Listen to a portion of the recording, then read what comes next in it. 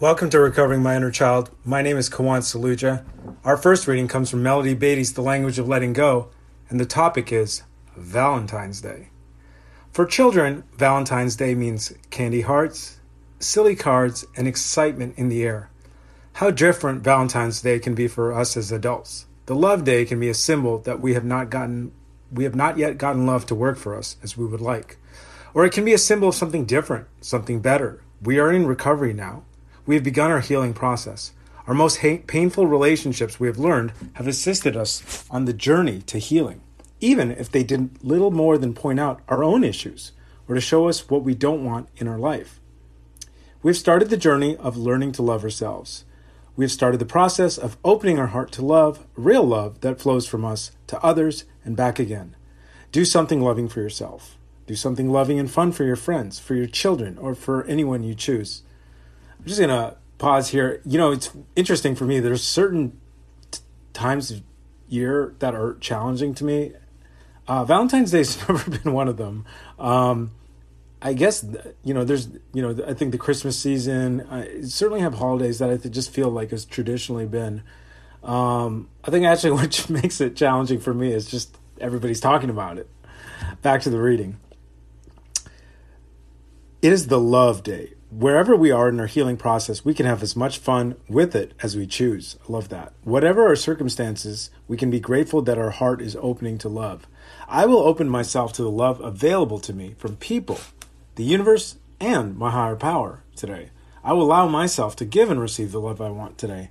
I'm grateful that my heart is healing, that I'm learning to love.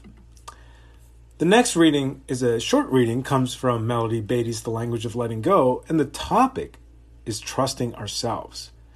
What a great gift we've been given, ourselves. To listen to ourselves, to trust instinct and intuition is to pay tribute to that gift. The longer I get into recovery, I think initially I was so afraid to trust intuition, it wasn't rewarded, and then I confused addiction. And, what is that voice in my head that says it's an addict? And what is that voice that is intuition? And then I realized that, I think depending on the motives, it can be a little easier than I thought for higher power inspired actions. Back to the reading. What a disservice not to heed the leadings and leanings that so naturally arise from within. When will we learn that these leadings and leanings draw us into God's rich plan for us? I love that. That reminds me, and I haven't watched it in a while. Two of my favorite clips, one of, Denzel Washington, where he says, it's on YouTube, where, everything is, right? Put God first. But I like what Steve Harvey said. Sometimes you have to jump. You have to jump. And God won't, God didn't take you this far to drop you. And I remember that. And this reading, when we will learn that these leadings and leanings draw us into God's rich plan for us. Back to the reading. We will learn by listening, trusting, and following through. What is it time to do? What do I need to do to take care of myself? What am I being led to do? What do I know?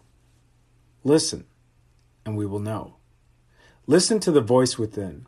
Today, I will listen and trust. I will be helped to take action when that is needed. I can trust God and myself. And it makes me realize, there was this saying that I was always, well before recovery, that I was really attracted to, and it was, be still and know.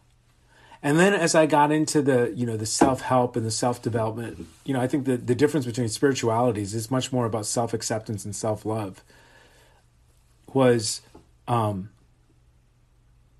Meditation wasn't so much about improvement. It was, getting in touch with our true nature, which everyone's true nature is love, but also with what we really want to do. And, there's something that keeps, Carl Jung, I think, talks about synchronicity. There's this concept of two-way prayer, which I think is how initially, the Oxford group used to meditate, which was you ask God a question and you meditate on it, and then you start writing anything. And then you kind of look at it to examine, what could be higher power inspired versus ego inspired. Anyways, now we'll move on to the next reading, and it is from ACA Strengthening My Recovery, and the topic is good enough. ACA recovery is challenging, but the rewards are immense. We must put forth effort and feel the uncomfortable feelings that might come. At the same time, the goal is self-love and knowing that we are good enough just the way we are. This is an ACA paradox. For years, our critical inner parent continued to remind us that we are not good enough. It was a replay of what we were taught about ourselves as children.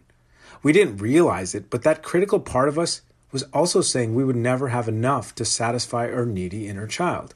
At some point, we may have asked ourselves, what is enough? It reminds me of a question that, I think my inner critical parent says a lot of times is, it's too late. It's too late for what? Like to be happy, joyous, and free? Is it too late to contribute? Is it too late, to have loving friendships? That is the devastating voice of the inner critic who can often win and thrives really in vagueness. So I love that question. What is enough? Back to the reading. With the help of the ACA program, we began to see that we were making inroads into the healing process that would quiet our critical inner parent. In doing so, we knew we could begin to meet our inner child's needs.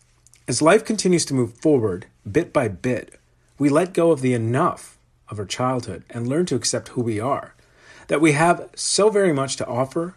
We recognize that our higher power helps us fulfill our needs and occasionally our wants. On this day, I remember that I am and have always been more than good enough. I remember a dear friend, Chrissy, used to say that to me.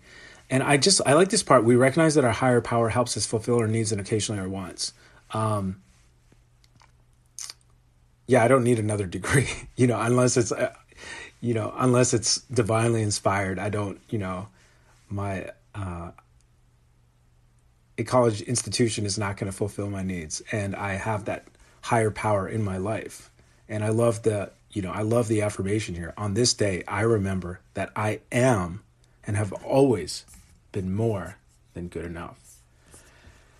Our final reading comes from ACA's Strengthening My Recovery, and the topic is Promise 5. As we face our abandonment issues, we will be attracted by strengths and become more tolerant of weaknesses.